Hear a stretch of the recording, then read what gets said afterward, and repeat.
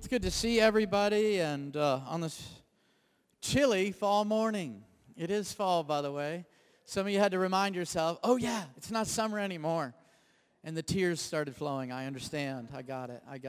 I'm right there. But we also acknowledge this time of the year as one of the Pennsylvania's religious holiday, hunting.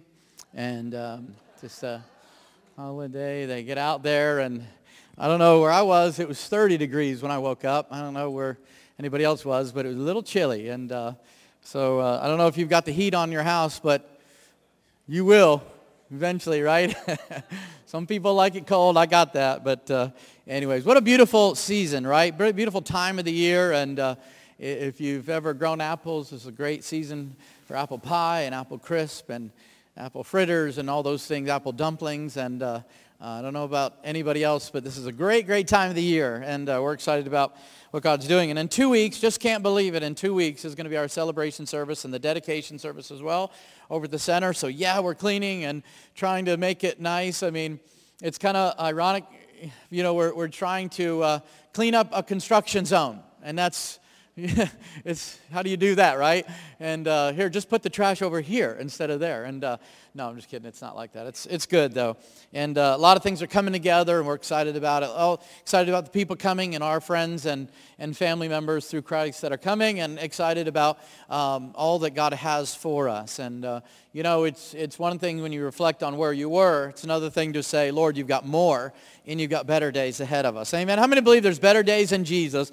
Amen. Ahead of us. Amen. And ahead of you and your family and this year and this city. I'm declaring that over this city, that there's brighter days and better days over this city. Amen. And among this city. And God loves this city. He loves this city, weeps over this city, and loves the people in this city, and wants to see this city saved. And that's our heart. Our heart is His mission, and that's what we want. Amen. How many believe that you are the church? Come on, church is not a building that you go to, it's people. Amen. You are the church. You are the called out ones, the church. You are the assembly of the upright, as the Bible says, the writer in Psalm says. You are the assembly, the congregation. You are the church. And church isn't a system. It's not an institution. It's people. It's us. We are the church. We are the body of the Lord Jesus Christ. And one of the aspects and one of the things of the church, us being the church, is our meetings together. And it's wonderful to meet together. The Bible says that we shouldn't forsake those things. We didn't come just for ourselves this morning. We came to give. We came to bless somebody, encourage somebody in the Lord. Make sure their walk is stronger today than it was yesterday, to bless somebody today. Is that your heart today? All right? Amen. I came to just compliment and encourage and lift up and edify somebody else besides myself. And that's what praise and worship's all about. We come to just really get encouraged, so we encourage other people. And I honestly believe and really believe that we need to see a greater presentation through the church than a greater presentation in the church. I believe there needs to be a greater power of the presentation of the power of God, manifestation of the power of God through the church than a greater presentation in the church. You know, light shows and everything might be good, but they're not saving anybody these days. I don't know about you, but I want to see the power of God move in our streets and our homes and our families. And I want to see the presentation of the church today. That's what I want to see. I want to see God do something in us and through us like never before. And I honestly believe that. And so, you know, we come to what we call church, and we come to church, it's not just an activity in my life. It's not just where I see friends, but we are living members of the body of the Lord Jesus Christ, and we are part of this, and we are to give that we could nurture the body. That's why we have been gifted. You haven't been gifted so that you can sell music and so that you can sell books and so that you can have a major following on YouTube and social media, but you've been gifted so that you can make disciples. Come on. Right? That you can make disciples and that you could build the body. Amen. That's why we're here. And so I want to encourage you today to do that. And heard somebody say something the other day that Christianity is not a noun. Noun will turn people off. But Christianity is a verb. Amen. It's something that you're a part of and you're active in and you take part of. And so something I really wanted to talk about today, and just in continuance with what God's been saying to us, I believe as a church, a congregation, other people confirmed it, is just really just talking about being a disciple of Jesus Christ. And I want to talk to you today about the cost of discipleship. The cost of discipleship. Wow, just when you thought it was getting warm and fuzzy, now it's going to get uncomfortable. Amen. It's going to get a little uneasy here because we're going to talk about the cost of discipleship. In Luke chapter 14, Jesus has a great following. The Bible says a great following, a tremendous amount of people, great crowd were following him. I'm going to start in verse 25. Let's read of Luke 14. So either turn or click to Luke 14. I'm going to start in verse 25. The Bible says that there went out great multitudes with Jesus, and he turned to them, and he said to them, not just to his disciples, but to this great multitude, probably hundreds of people, if any man come to me and hate not his father, mother, wife, children, brethren, sisters, yea, even his own life, he cannot be my disciples. That's straight up. That's pretty real, isn't it? He said this, whosoever does not bear his cross and come after me cannot be my disciple. For which of you, intending to build a tower, doesn't sit down first and count the cost? You make sure that you have enough money and enough material. You have to cover it, and you have to make sure you have enough. You count the cost, whether it be sufficient to finish it. That's the important thing. You have to finish it. Once you start it, you finish it. Less happily, after he had laid the foundation, is not able to finish, and all that behold will mock him, saying, this man began to build and was not able to finish. So likewise, whosoever of you will not forsake all that he has cannot be my disciples. Wow, that's pretty powerful. Verse 33 is what I finished up with. Jesus continues on in teaching there between verse 30 and verse 33. He talked about a king going out to war. He has to count the cost. I mean, he makes sure he has enough ammunition, enough men. He has enough generals and officers, and he has enough strategy that he can actually win the war. He counts the costs first, and he talked about another example, but he said that, use this one first, and he said somebody that sits down to build something, to start something. And Jesus made it clear that if you're going to start something, you need to finish it. And the cost of discipleship is the willingness to say, you know what, I want to pay that price. I have enough. I want to do that. And Jesus is saying a few things here. Now, let me just say this. Before Jesus gives this discourse, if you read the verses before this and the sermon really that he goes into, as what happened was people began to ask questions about following him and the kingdom of God. And he began to talk to the people and told them a story about people that were invited to a big, huge supper. But one by one, the Bible says, they began to make excuses why they couldn't come.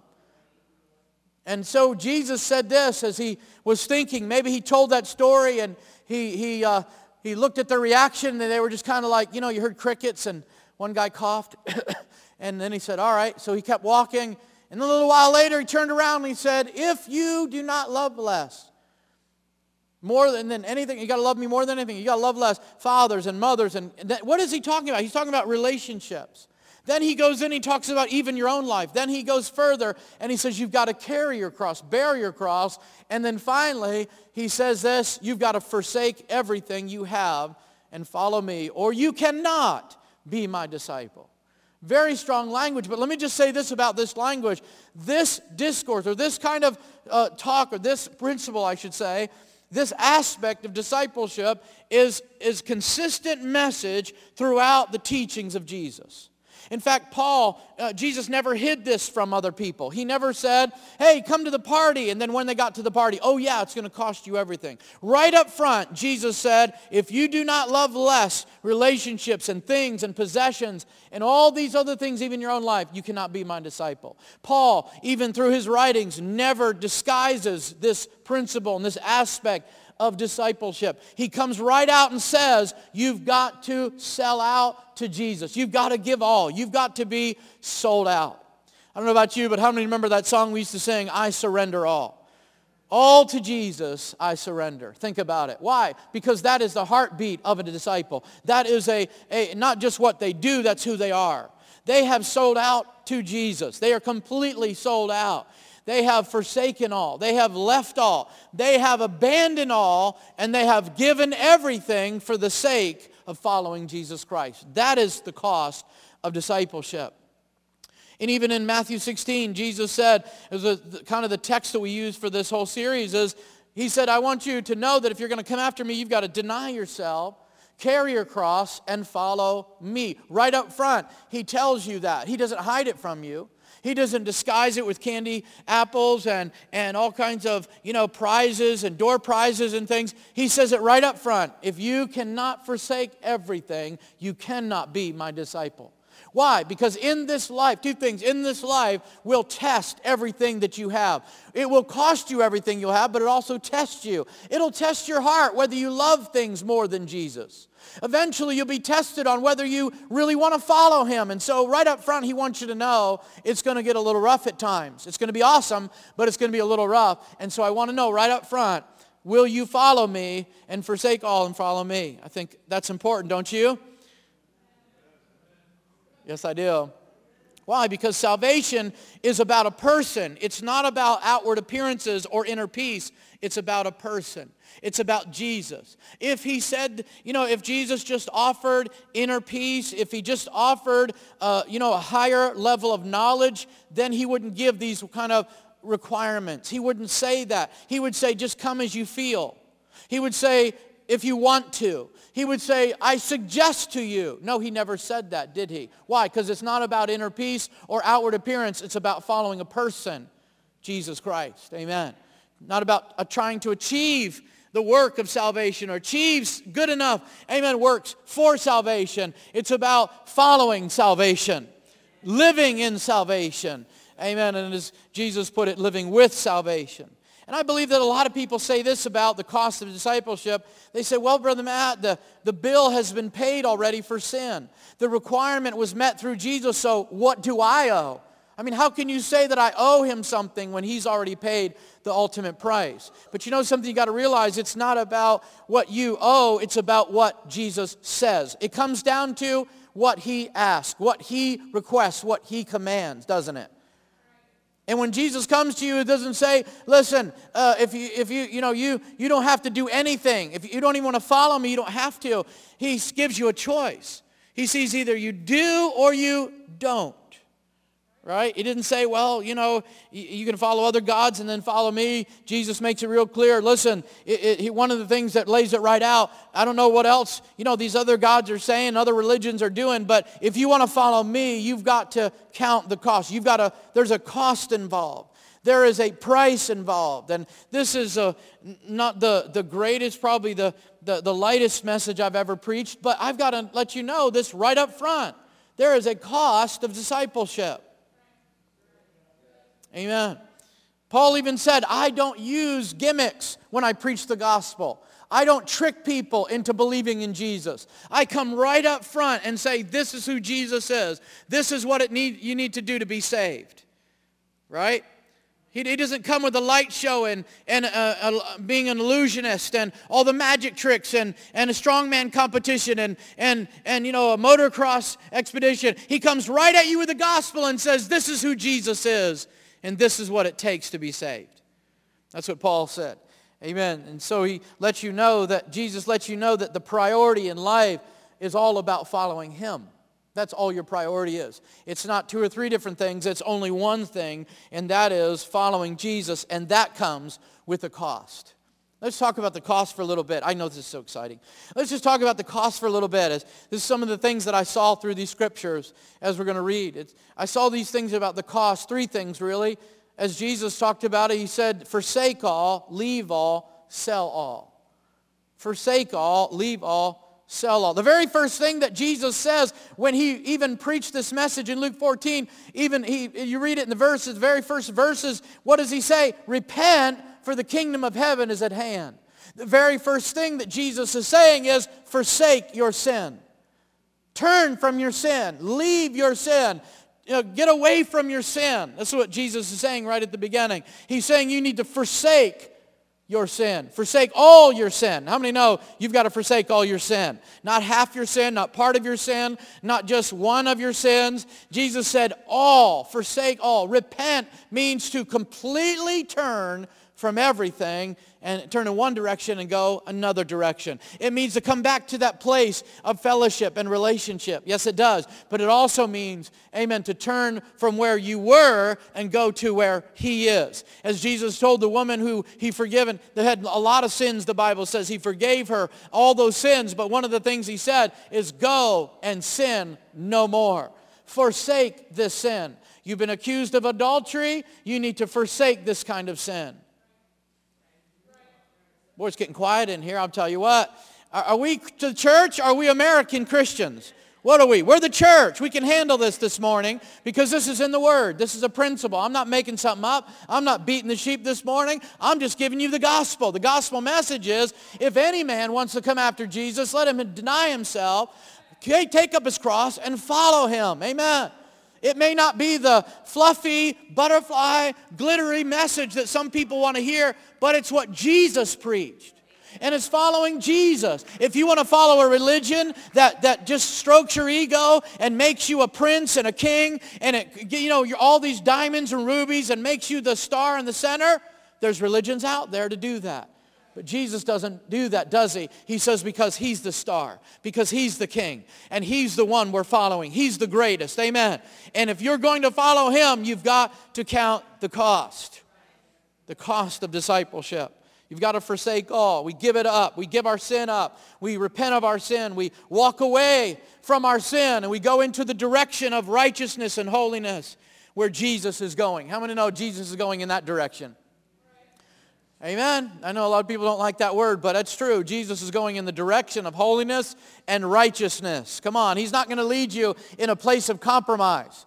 Jesus isn't going to take you from dirt and let you go into dirt. He's going to take you from dirt into water. Amen. He's going to take you from a dirty place into a clean place. He's going to take you from darkness into light. He doesn't take you from darkness into a shadow, gray, dark. No, he takes you from darkness into light. Amen. And so that's why it's important that we forsake our sin. We abandon our sin like an old house that's been abandoned. We don't live there anymore. We've moved. Come on, somebody. How many have ever moved and you moved into a nicer place or a bigger place and you drove by every once in a while and said, well, I don't know how I made it in that place. I don't know how we raised our kids there, but we did. Come on. And that's where the Bible says we go by, and every once in a while at communion, I'll look back and say, Lord, I don't live there anymore. I'm not who I used to be. Amen. That's just a shell. That's just a memory. Now I'm new in Christ. Now I have the promises of God are yea and amen. Now I've got eternal life. Amen. Forsake all. I abandon it. I get rid of it. I cast it off, as the Bible says. I renounce it. I forsake it. Like you would more than just a bad habit, I should say. More than just a bad way of life or a bad habit or like an addiction. It's more than that. See, because with sin, we view it as a poison and a disease that we can never, ever take again. Is that right? I don't know about you, but sin isn't a mistake. It's not just a little something, a flaw in my personality. It was a poison that was killing me. And Jesus came to heal me of this disease. He came to heal me of this poison. Amen. I don't know about you, but I don't want to go back and sniff the poison again. Taste the poison again. Oh, maybe I can just do a dose again and I'll go right back to Jesus and take some more healing. No, I don't even want to take the chance, brother. Amen. Once I received this healing, once I was washed, once I was clean, I don't ever want to go back to that place. I've forsaken that place. I've abandoned that place. I renounce that stuff. Is that what the Bible says? Renounce the hidden things of darkness. Renounce those things. Reject those things. I don't want those things to even become near my life anymore. I'm willing to forsake my sin for Jesus Christ. Not only to say to forsake your sin, but he also gives us this. He said you need to forsake yourself. That's weird, isn't it? How do I forsake myself? What is that? That's all your desires to sin. That's all your desires to get the best for yourself. That's your desire to be worshiped. Forsake that. Get rid of it. Get that out of your life. In fact, he even goes further and he talks about your will. Your will. Forsake yourself and even put your will on that altar before God and say, God, not my will, but your will. As Jesus was in the garden, come on, the night before he was crucified, what did Jesus say? It's not my will, what I want to do. He laid his will down before he laid his life down. And some of us need to come and say, Lord, you're not necessarily just causing me just to lay my life down for you. You're calling me to lay my will down for you. How many know that the will of God starts with your will dying? When your will dies, God's will is seen. God's will is be able to walk out in your life. It's your will. You've got to let yourself go. Amen, in that sense. In the sense that it's no longer your understanding. It's no longer your emotions. It's no longer what you want. It's what God wants. It's not your passions. It's his passion. It's not your desires. Am I talking to anybody today? It's about what he wants. It's his will. His will says to forgive others. Your will says get back at them. Your will says get even. Stay bitter. Hate them. Do something nasty to them. But God's will says let it go. Don't think about it. Just forget they even did it to you. Just don't even try to hold it against them anymore. In fact, when you see them, smile. Come on, somebody says, man, if you know you've forgiven somebody when you can see him and you don't feel pain anymore. Come on, somebody, amen. But lay your life down, lay your will down, let it go. And as his will become our will when your will dies. Wow. See, this comfort of self-reliance. There's a comfort in self-righteousness where we are gods and we are kings and I can do the best and I can do this and I can do that. How many know that's got to go? Where we say now, I can't, but he can. In my weakness, his strength is made. Come on, perfect, amen. It's not me. It's no longer I, as Paul said. You just don't understand. You're not getting this. He said, it's no longer I that live, but it's Christ that lives on the inside of me. Something has happened to my will, Paul said. Aren't you glad that Paul's will's changed? Because you know what his will was? To be the best and most perfect Pharisee there was on the face of the planet. And if that meant killing Christians, so be it.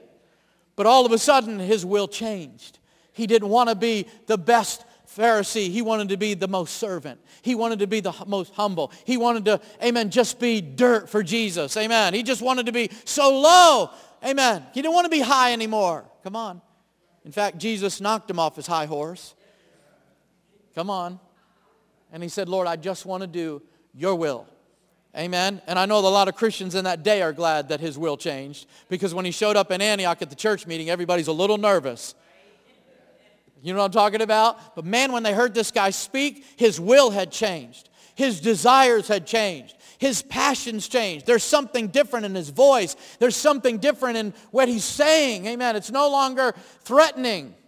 It's no longer scary. It's no longer fearful. Now it's full of life and full of hope. I think this guy's will has changed. And this comfort of self-reliance and this comfort of self-righteousness leaves. And all of a sudden we rely on Jesus and we rely and depend on him and receive him. Amen. You know, when it comes to this ourself and forsaking ourself, I thought about something really out of my own life, and that is this: the struggle is realizing how much God wants of you and then how much you think you should give. And how many know when that doesn't line up, there's a struggle? Well, I think I only should give this, and Jesus says you need to give it all. There's a struggle. There's a struggle when I read the book and it says give everything, forsake all, and all of a sudden I'm like, well, I only want to forsake a little. There's a little bit of a problem there. Come on, there's a little struggle on the inside. There's a little bit of a struggle when the Lord says, no, forgive them completely. Love them totally. Give away everything. And then I'm like, okay, well, I think I only need to give this much. Or I need to do this, or I need to love them. How many know that's where the struggle ensues? Amen. So not only we forsake sin and forsake ourselves, as Jesus taught us, but also there's another element here, and that is to forsake safety. Forsake your safety. These are really what it is, what we accumulate in our life, and part of it is our identity. When we come to the place where we want to have an identity that's comfortable and safe for us, what we create.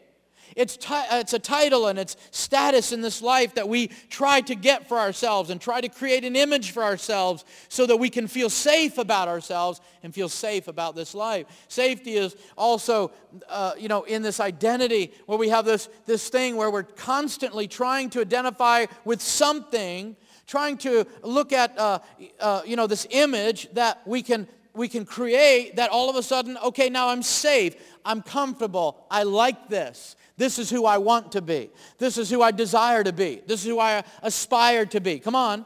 All of us do that. But that's about, amen, to go when you meet Jesus Christ. All of a sudden he says, forget about yourself. What? Yeah, deny yourself. What do you mean? My title, my position, all the things that I've ever worked for, everything I want to be? Yeah, the world says you can be a star. Jesus says you can be a servant. Amen. The world says you can be an American Idol. Jesus says you can be a world Christian. Amen. You can just be a servant. Isn't that great? Everybody's like, yay. Yay. All right. And I've said this before, but I thought about this. Who in the world would ever follow a servant? Who would do that? You know what we would do? We want to follow a celebrity. Back in the day, they thought Jesus was greater than Caesar at one time. That's why they followed him. When they found out that he was not going to overthrow the Roman government, I don't know if I want to follow this cat anymore. This guy's talking about washing people's feet and fasting and all this humble stuff. I don't know if I can handle this. Who would follow a servant? Most of the time, we want to follow a king. We want to follow a celebrity. We want to follow somebody greater, stronger, richer, more powerful than ourselves. Who would follow a servant? And yet Jesus says, follow me. And then he says, for I am meek and I am lowly. That takes a little bit of a change, doesn't it, in your perspective? Amen. A little bit of a change. You know why people want to follow a celebrity? Because eventually they will become a celebrity. The desire to become a celebrity is in their heart. When you follow a servant, it should be a desire to be a servant. Amen. Come on, James, Jesus' brother, wrote in James chapter 1, he said, James, the servant of Jesus. He could have said the brother of Jesus. He could have said the disciple of Jesus. He could have said the closest guy. Amen.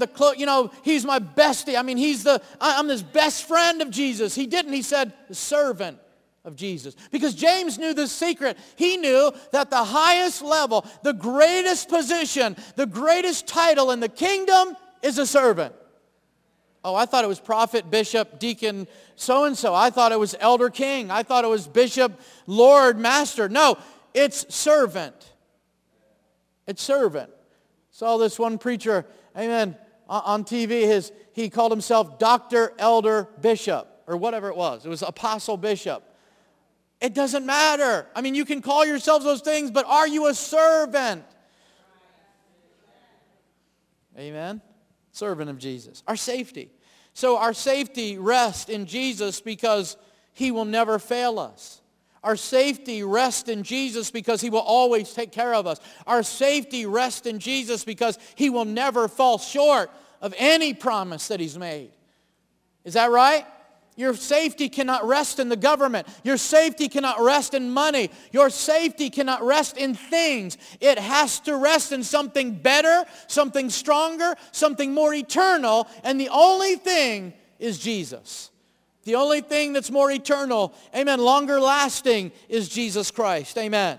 And so I believe that our identity is not just tied to an image. It's not tied to an image. Before we met Jesus, our identity was tied to an image. But after salvation, it's tied to Jesus. Wow, that's amazing, isn't it? See, forsaking all doesn't make sense until you realize who Jesus is. When you realize who Jesus is, forsaking everything totally makes sense. Come on, right? When you know that God is all you need, you realize, I don't need anything else. Jesus is all I need. And forsaking everything doesn't make sense, won't make sense until you realize who Jesus is. Think about the people in the Bible, the men that Jesus talked about, this one man who was walking by the field, and he went in, all of a sudden he saw this little sparkly thing, and he dug around it, and he found a treasure hid in this field. And the Bible says he went out and he sold everything so he could buy the treasure in the field, that field. He didn't tell anybody. He just said, well, you want to buy that old junkyard? You mean, old man Jenkins' junkyard? You want to buy that? Oh, yeah, absolutely. I'm giving everything up. I'm buying it for the highest price. I mean, I'm giving everything up for this thing. Then Jesus told about a man who found a pearl of great price.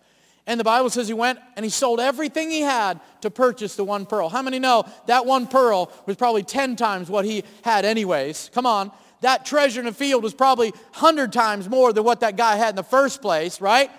And these guys knew something that nobody else did. They knew the value of that treasure. They knew the value of that pearl. And I don't know about you, but when you realize who Jesus is, he's worth buying in. He's worth selling everything. He's worth forsaking everything that you could have him. Amen.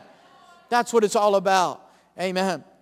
Think about it. They knew the treasure. They knew the price first before they paid the price. And so that's what Jesus says. Realize who he is. And the second thing, that forsaking all, but then the second thing is that we see here, the cost of discipleship is leaving all.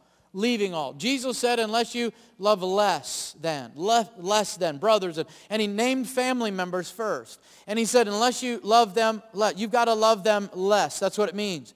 In other words, you've got to love me more than you love any other person on the face of the planet. I've got to be the greatest love that you've ever experienced. I've got to be the closest friend that you have. I've got to be the most valuable relationship that you invest in. I've got to be, come on somebody. Is that what Jesus said? Jesus is saying you've got to love less. You've got to love these things and people less than you love me. You've got to love me more. And if you don't love me more than you love all these other people, you cannot be my disciple. I believe that Jesus teaches family values. I believe that he teaches family principles and principles on marriage. I believe it's very important to the kingdom of God. Don't you? I believe that family principles are very important. But they cannot, nobody in this world can be more important than Jesus Christ. So he's saying that you've got to love all these people, all these relationships. And you know something? If you've come from a foreign country or maybe back in the day, you understood that when it came to be a Christian, you had to say goodbye to your father, your mother, your sisters, your brother. You knew they were going to excommunicate you. You knew that they were going to kick you out of the clan. You knew that they were going to, they were going to turn your name into mud. You were blacklisted. You were taken off the inheritance. You were cut away from your family. And many people in many countries have had to make this decision right here. That's why Jesus said it. Jesus had to say, you've got to love them less. You've got to love them less than you love me. Think about it. See, willing to sacrifice all relationships for the one relationship. That's what he's saying. It's what I call like narrow road thinking versus broad road thinking. Broad road thinking says this, that everybody is going to the same place. It's one big party. Everybody's just living their life. Just let everybody do what they want to do. That's broad road thinking. Narrow road thinking says it's just me and Jesus. I'm responsible. I'm accountable. I'm in love. Come on, it's just me and him. My friends are going to stand before the Lord with me. My family's not going to stand before the Lord with me. I'm going to stand before the Lord one-on-one. When it comes down to it, it's about me and him. Is that right? You and him. That's what it comes down to. Everything else comes out of that. Everything else flourishes out of that relationship. Everything else comes out of that centralized relationship with Jesus Christ. And so in our culture, I believe we can't handle this because right now, especially a lot of people can't handle this because really in our culture, we've created a whole culture that's looking for likes, but they're longing for love and they're not finding it. Think about it. Because all they want is love, relationship. I mean, think, if I could get people to like me, if I could get people to follow me, then I'm accepted. Listen, if you can love Jesus, then you'll be okay. It doesn't matter how many likes you have, how many people are following you. It doesn't matter how many people like you in this world. If you're all right with God, if you're born again, that's all you need. I said that's all you need. Everybody could be against you. Your whole family could be against you. And God's love will still be in your life. Amen. God's favor on your life. Amen. Because of this principle. So anyone, Jesus said, who puts his hand to the plow and looks back is not qualified for the kingdom of God.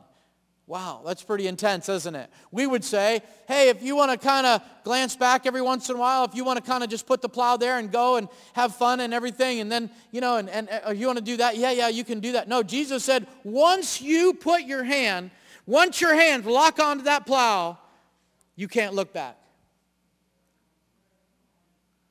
Well, this is pretty serious, I guess, everybody.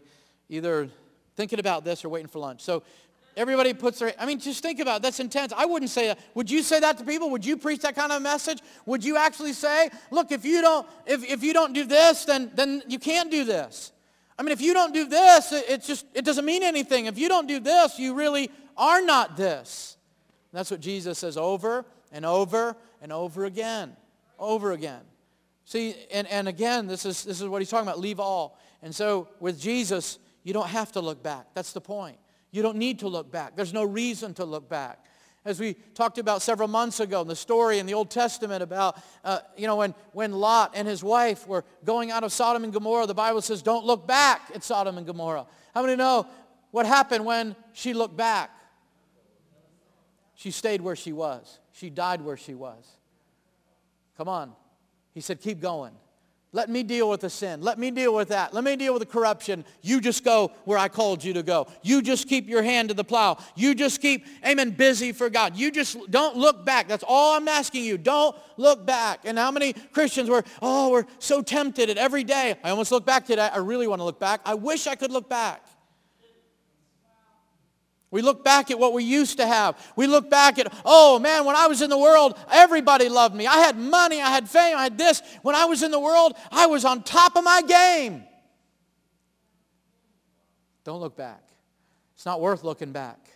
Amen? The only thing you look back on is the good time. You forgot about the sleepless nights. You forgot about the depression that you were in. You forgot about that. When you really want to go back, then you've got to take on all the stuff that was going on back there. Amen. You can't just remember the good days and the great days and say, I want to go back to the great days. Without Jesus, there were no great days. There were no good days.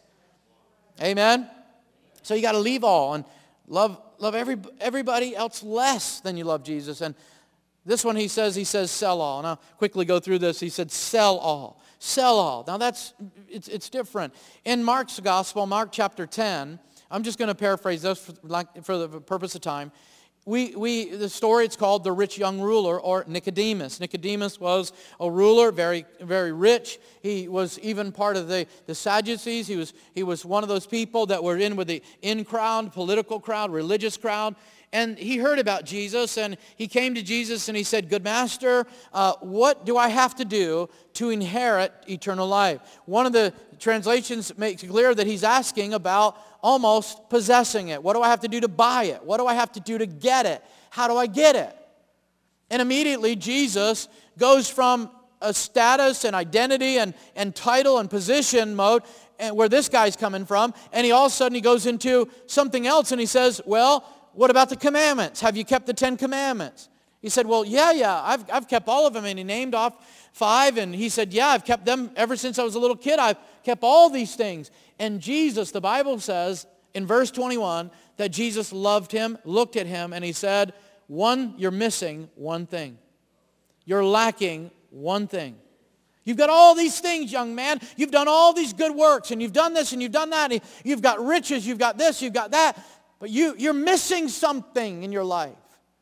Really? Are you kidding me? I'm missing something? I just drove up here in a gold, chariot with 22s. Are you kidding me? I got everything. And yet he said, you're missing something. You're lacking something. And even in the book of Revelation, when Jesus talked to the church of Ephesus, he said, you've got all these mighty things. You've done all these things. You lack one thing. Go back to your first love.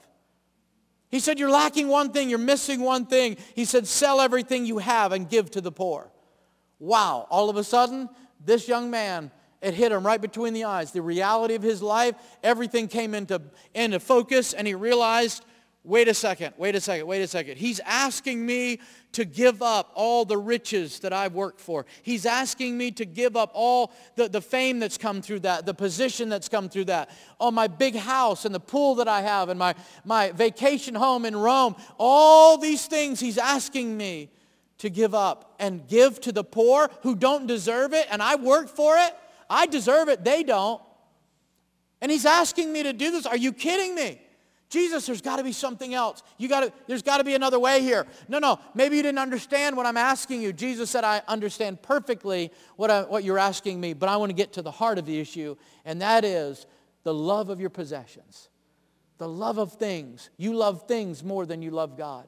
You did the commandments. It doesn't mean anything if you don't have love. 1 Corinthians 13, you can have all the gifts. You can have all the wisdom. You can have all the talent and the abilities, but if you don't have love, you have nothing. It says you're missing love. And so look at the three things that Jesus addressed in the young man's life. He addressed passion.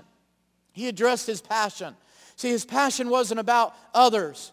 His passion was about himself. That's why the Bible says he left so depressed, because he had to help somebody else besides himself. Wow. It was about himself, not other people. It wasn't about God. It wasn't about other people. It was about himself. That's why he left the way he did. He left discouraged. He left depressed. The Bible says he left. He was so vexed. Are you kidding me? Because he loved himself more than he loved other people. He couldn't imagine giving to other people. He couldn't imagine giving to other people if his name wasn't going to be in the newspaper the next day. He couldn't imagine himself just giving just to give. He had to give for something else, certainly. That's how he got his riches. Wow. But real love starts in the will and it bends the emotions. His pursuit was off. Jesus dealt with his pursuit. He went right after his pursuit. His pursuit was after other things. These are the things that we're following, we're running after, we're devoted to. See, what you're looking at is what you will worship, and what you worship you will become. And this young man was worshiping his possessions. He was worshiping all the things he had, and that's what he became. See, if he wasn't worshiping those things, when Jesus said give all, he would have said, certainly, they don't mean anything to me. But because the hold that they had on him, he couldn't give it up. See, think about it. Purpose. This is the other thing that Jesus dealt with, is the purpose. And you see, when this young man's purpose, he thought, well, I want to have the purpose. I want to have a new purpose. So I'm going to go to Jesus and I'm going to talk to him about eternal life. How do I buy it? How do I get it? Can I invest in something? Do I have to? What deal is there out there? How do I get eternal life? And he began to address this purpose in his life. And I believe that his purpose, amen, was about to change. Amen, when he met Jesus. And so I know that God's thoughts, his desires, his purposes, all his concepts about me and my life have to be more valuable than anything else. It's about what God thinks and what he desires. It's about what he wants. It's his purpose. Come on. Amen. And see, his purpose needs to be driving you and keeping you alive more than anything else in this world. His purpose. His purpose. His will, amen, needs to be doing this. And this is what Jesus was getting at. Amen. So, for some people, I really believe that a purpose is like a junk drawer at home. Does anybody have a junk drawer? Maybe you have, all your drawers are junk. I don't know. Does anybody have a junk drawer? We have a junk drawer. I have a couple. And, it's just filled with a mixture of what you want and what you might become. I'm going to work on that. This is a tool for this is that. It's an old key in there. Or some paper clips in there and all this other stuff. It's a junk drawer, some old batteries and pieces of a flashlight that used to work, and maybe I'll fix it someday, and maybe a belt buckle's in there. I don't know. And there's all these things, some old pens and everything. But see, this is what purpose is to a lot of people. Well, but God's purpose is a lot different than that. But God's purpose is well designed for you. It's well organized. It's already thought out. It's already planned out. God's purpose for you isn't something that you have to seek for. It's something you walk in. It's something that you already discovered when you met Jesus Christ. You met purpose. You don't just sit around and say, what do I want to be? God, what do you want me to be? No, he already has it designed. He said that when you were in your mother's womb, I had your purpose. So when you came out of your mother's womb, and in the time that you got born again, that's when you met your purpose. Your purpose was waiting for you until you got born again. Amen? And so that's what it's like. And so we line up with his purposes. See, this is what he already thought of, and these are all the things that he already had. It's not a junk drawer that he has. And let's see, I got a safety pin in here and a paper clip, and yeah, I'll make it work. I'll throw something together for you. No, he already has it designed. He already has it functioning and working. It's your purpose, amen, in this light. But see, what dilutes your purpose the fastest is selfish thinking. That's what dilutes purpose, is selfish thinking. When we get into this place where our purpose is foggy and your pursuit is off, your passion is way out of control. This is what Jesus was dealing with as I'm finishing up here. This is what Jesus was dealing with this young man. Notice something about Jesus in verse 21 when he said that you're missing one thing. Jesus said, or here it accounts that Jesus loved this man. Notice something about Jesus. Notice the passion of Jesus. The pursuit of Jesus and the purpose of Jesus was about seeing this young man sold out. It wasn't necessarily about destroying his reputation, emptying his bank account that he could be humiliated. It was about his heart. Jesus was after his heart. His purpose was, I want him to worship me with all his heart. I want him to be a follower of me. I want him to give to the poor and love other people more than he loves himself. You see, his passion, his pursuit, and his purpose was greater than that young man had for himself. And that's what happens when we get saved. We run into Jesus' passion, his purpose, and his pursuit for us. And that's so amazing.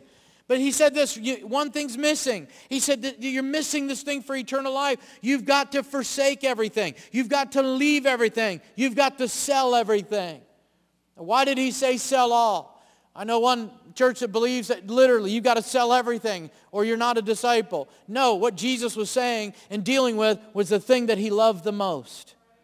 That's what Jesus. And here's the other thing I've noticed about Jesus. He always brings you to a place. Are you willing and obedient? He always asks you and tests you and bring you to that place. Are you willing to follow me? Yeah. I mean, sure, like Peter. I'll follow you to the death. Really, Peter? Really? I mean, your name's going to be cursed. You're going to be cast out. You're going to be beaten. You're going to be forsaken. You're going to be persecuted. Yeah, I'll do that. Sure, yeah, I'm with you. Yeah, 100%, man. I'm right there. You know what I'm saying? I mean, Peter was probably saying this as an afterthought, like he's on a smartphone and not paying attention to what Jesus is really saying. He's like, yeah, I'll follow you. Sure, yeah, I got it. Yeah, I'm there. I'm going to die with you. I'm totally in it. Yeah, I'm there. I'm right there. And Jesus, like, he knew, right? But see, what happened is he tested Peter on the very thing that was holding him back. Jesus tested this young man on the very thing that was holding him back from gaining the kingdom of God. It was possessions, it was things of this world. And this is a lot of times he'll say, are you willing to do this? Peter, are you willing to do that? Are you willing? Oh, yeah. But he's asking us, are you willing to go through this? And when we say that eternal yes, when we say, Lord, yes, I am. I know what this is going to cost me, and I'm willing to go. Then Jesus said, we're good. We're good. We can do this. Amen. I'm putting it lightly, of course. Amen. You know, the Bible says this about possessions, and I'm going to hurry through this, and that is, it's possible to hang on too tightly and lose everything. That's what the Bible says. In Proverbs, it says it's possible to hang on to, but the liberal soul is made rich. Wow, that's amazing, isn't it? And sometimes it's not about what we have, but it's about what has us. It's about what's holding on to us. This is what Jesus was dealing with. This is the young man. His possessions were holding him back. His possessions were keeping him from eternal life. His possessions were keeping him from loving other people. Wow. And then the Lord does that, doesn't he? And I love this about Acts 2. The Bible says in Acts 2, the early church, that they had nothing that they considered their own. They had all things in common. And they were just selling things and giving it away and meeting needs and doing all these things. And I believe God wants us to come back to that organic giving, organic loving, and that kind of organic fellowship in the church. Amen. And he's talking about this. And see, it's hard to give up possessions when possessions are all you live for. And that's what he's dealing with in this young man. That's all he lived for. But it's easier when you're not living for just those. See, the greater the hold, the greater the struggle. Amen? The greater the struggle. And the disciple, every disciple should come to the place where they're saying this, in Christ I have nothing to lose, but everything to gain. That's what God wants us to do. And the fourth thing, the last point here is perspective.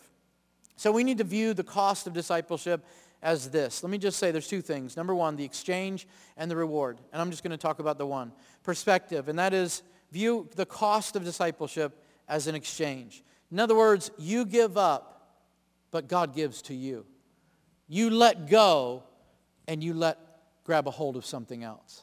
There's an exchange there where you actually say, Lord, I'll give up everything, and I'll follow you. And Jesus said, great is your reward in heaven. Amen? And everybody's like, great, that really doesn't help me here.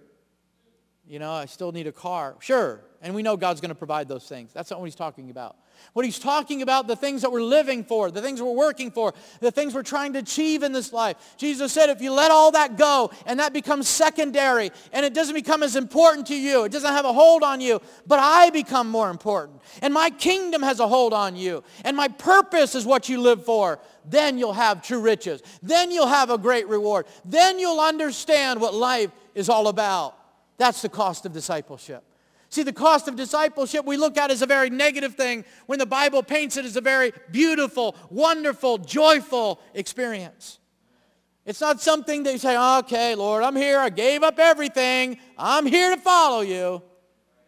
The Bible says that when you do that, you'll have joy unspeakable and full of glory. You'll have so much that you can't even handle. The windows of heaven will open and pour out a blessing. You won't even be able to contain it. You'll have it pressed down, shaken together, running over. People are going to give to you. See, the cost that what we think is a cost, to us is a loss, but to God it's gain. Is that right? In fact, I love this scripture in Philippians chapter 3. As Paul said this in 7 and 8, he said this, but what things were gain to me, those I counted loss for Christ. Yea, doubtless I count all things but loss for the excellency of the knowledge of Jesus Christ my Lord, for whom I have suffered the loss of all things, and do not count them, I count them but dung. Come on, somebody, that's pretty low, isn't it? What's out in the field, the manure, that I may win Christ. So he was saying that, listen, all this stuff that in the kingdom or in the world that I think is important, names and titles and possessions and all these things I hold on to, it's nothing compared to what God gives me. It's nothing to what the treasures of heaven are. It's nothing to what true riches are. I mean, you can be rich in this world and poor in spirit. And in salvation, poor in eternity. You can be rich in this world and not have the love of God in your life. And Jesus constantly challenges rich people. Don't let your riches stand in the way. Don't let them possess you. Don't let them come to the place where they're keeping you from the kingdom of God. Wow. And Paul said, all the things that I have, all the things. We don't know what Paul had. He might have had several houses, big houses. He doesn't say. He could have had several chariots and horses and horse farms and owned all these businesses all over Jerusalem and in Rome. He could have had, that 401k and Caesar's, plan or whatever. I mean, he could have had all these things. We don't know. But he said, everything I have, I count it but dung. That I can win Christ. Everything is secondary. Everything. There's nothing greater than the love of Jesus Christ. Do you feel that way today? Do you feel that the cost of discipleship is beautiful and wonderful and joyful, or is it grievous to you? Are you leaving this room today grieved like that young man was because his riches had a hold of him? The things of this world pulled on him so great, so much, that he could not follow Jesus. He could not give to other people. He could not get outside himself and the security of the finances that he had, the possessions that he had, the name that he made for himself. He would not leave that comfort zone and walk in the zone of joy, love, and peace. Does something got a hold on you today? Is there something that you have that's kind of keeping you from walking with the Lord in this joyful, generous, and absolute wonderful lifestyle of following Jesus? I mean, think about it.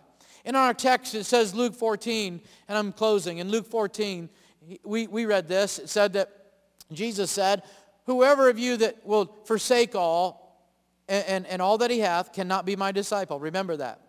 But then he said in the very next verse, salt is good, but if the salt has lost its savor, wherewith shall it be seasoned? For it is neither fit for the land or the dunghill, but men cast it out. He that hath ears, let him hear.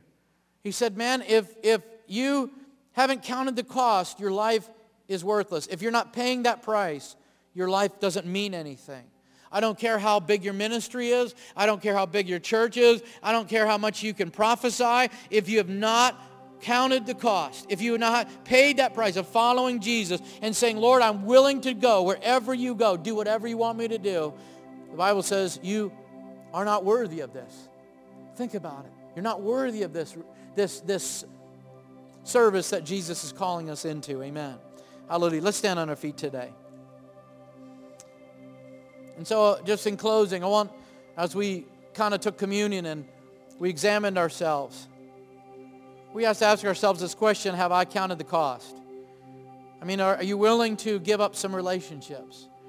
When I minister to young people, this is one of the things that I have to talk to them about. Are you willing to give up relationships? Are you willing to let that girlfriend or boyfriend go that's holding you back and not of God? Are you willing to let all these things go? I think that's something that we really need to revisit over and over again. We need to revisit it when we're preaching the gospel. It's not about, oh, come to Jesus, he'll deliver you from drugs. Come to Jesus, he'll make you feel better. Come to Jesus, he'll give you a better life. It's, if you're going to come to Jesus, you need to forsake all, leave all, and sell all. You say, well, that's not going to fill up our churches in a weekend. No, but it's going to fill up the kingdom eventually. So you can pack out a gym with people, with music and lights, but can you pack out the kingdom with disciples?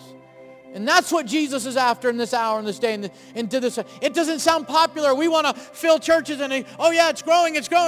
But you can have a room full of people that are not disciples, but say they are, think they are, wish they were. You can pack out a gym full of young people and say, oh, we preached the gospel to them, and all these kids came, and we gave out all this $1,000 worth of toys and games and all this stuff. But are you packing out the kingdom with disciples of Jesus Christ?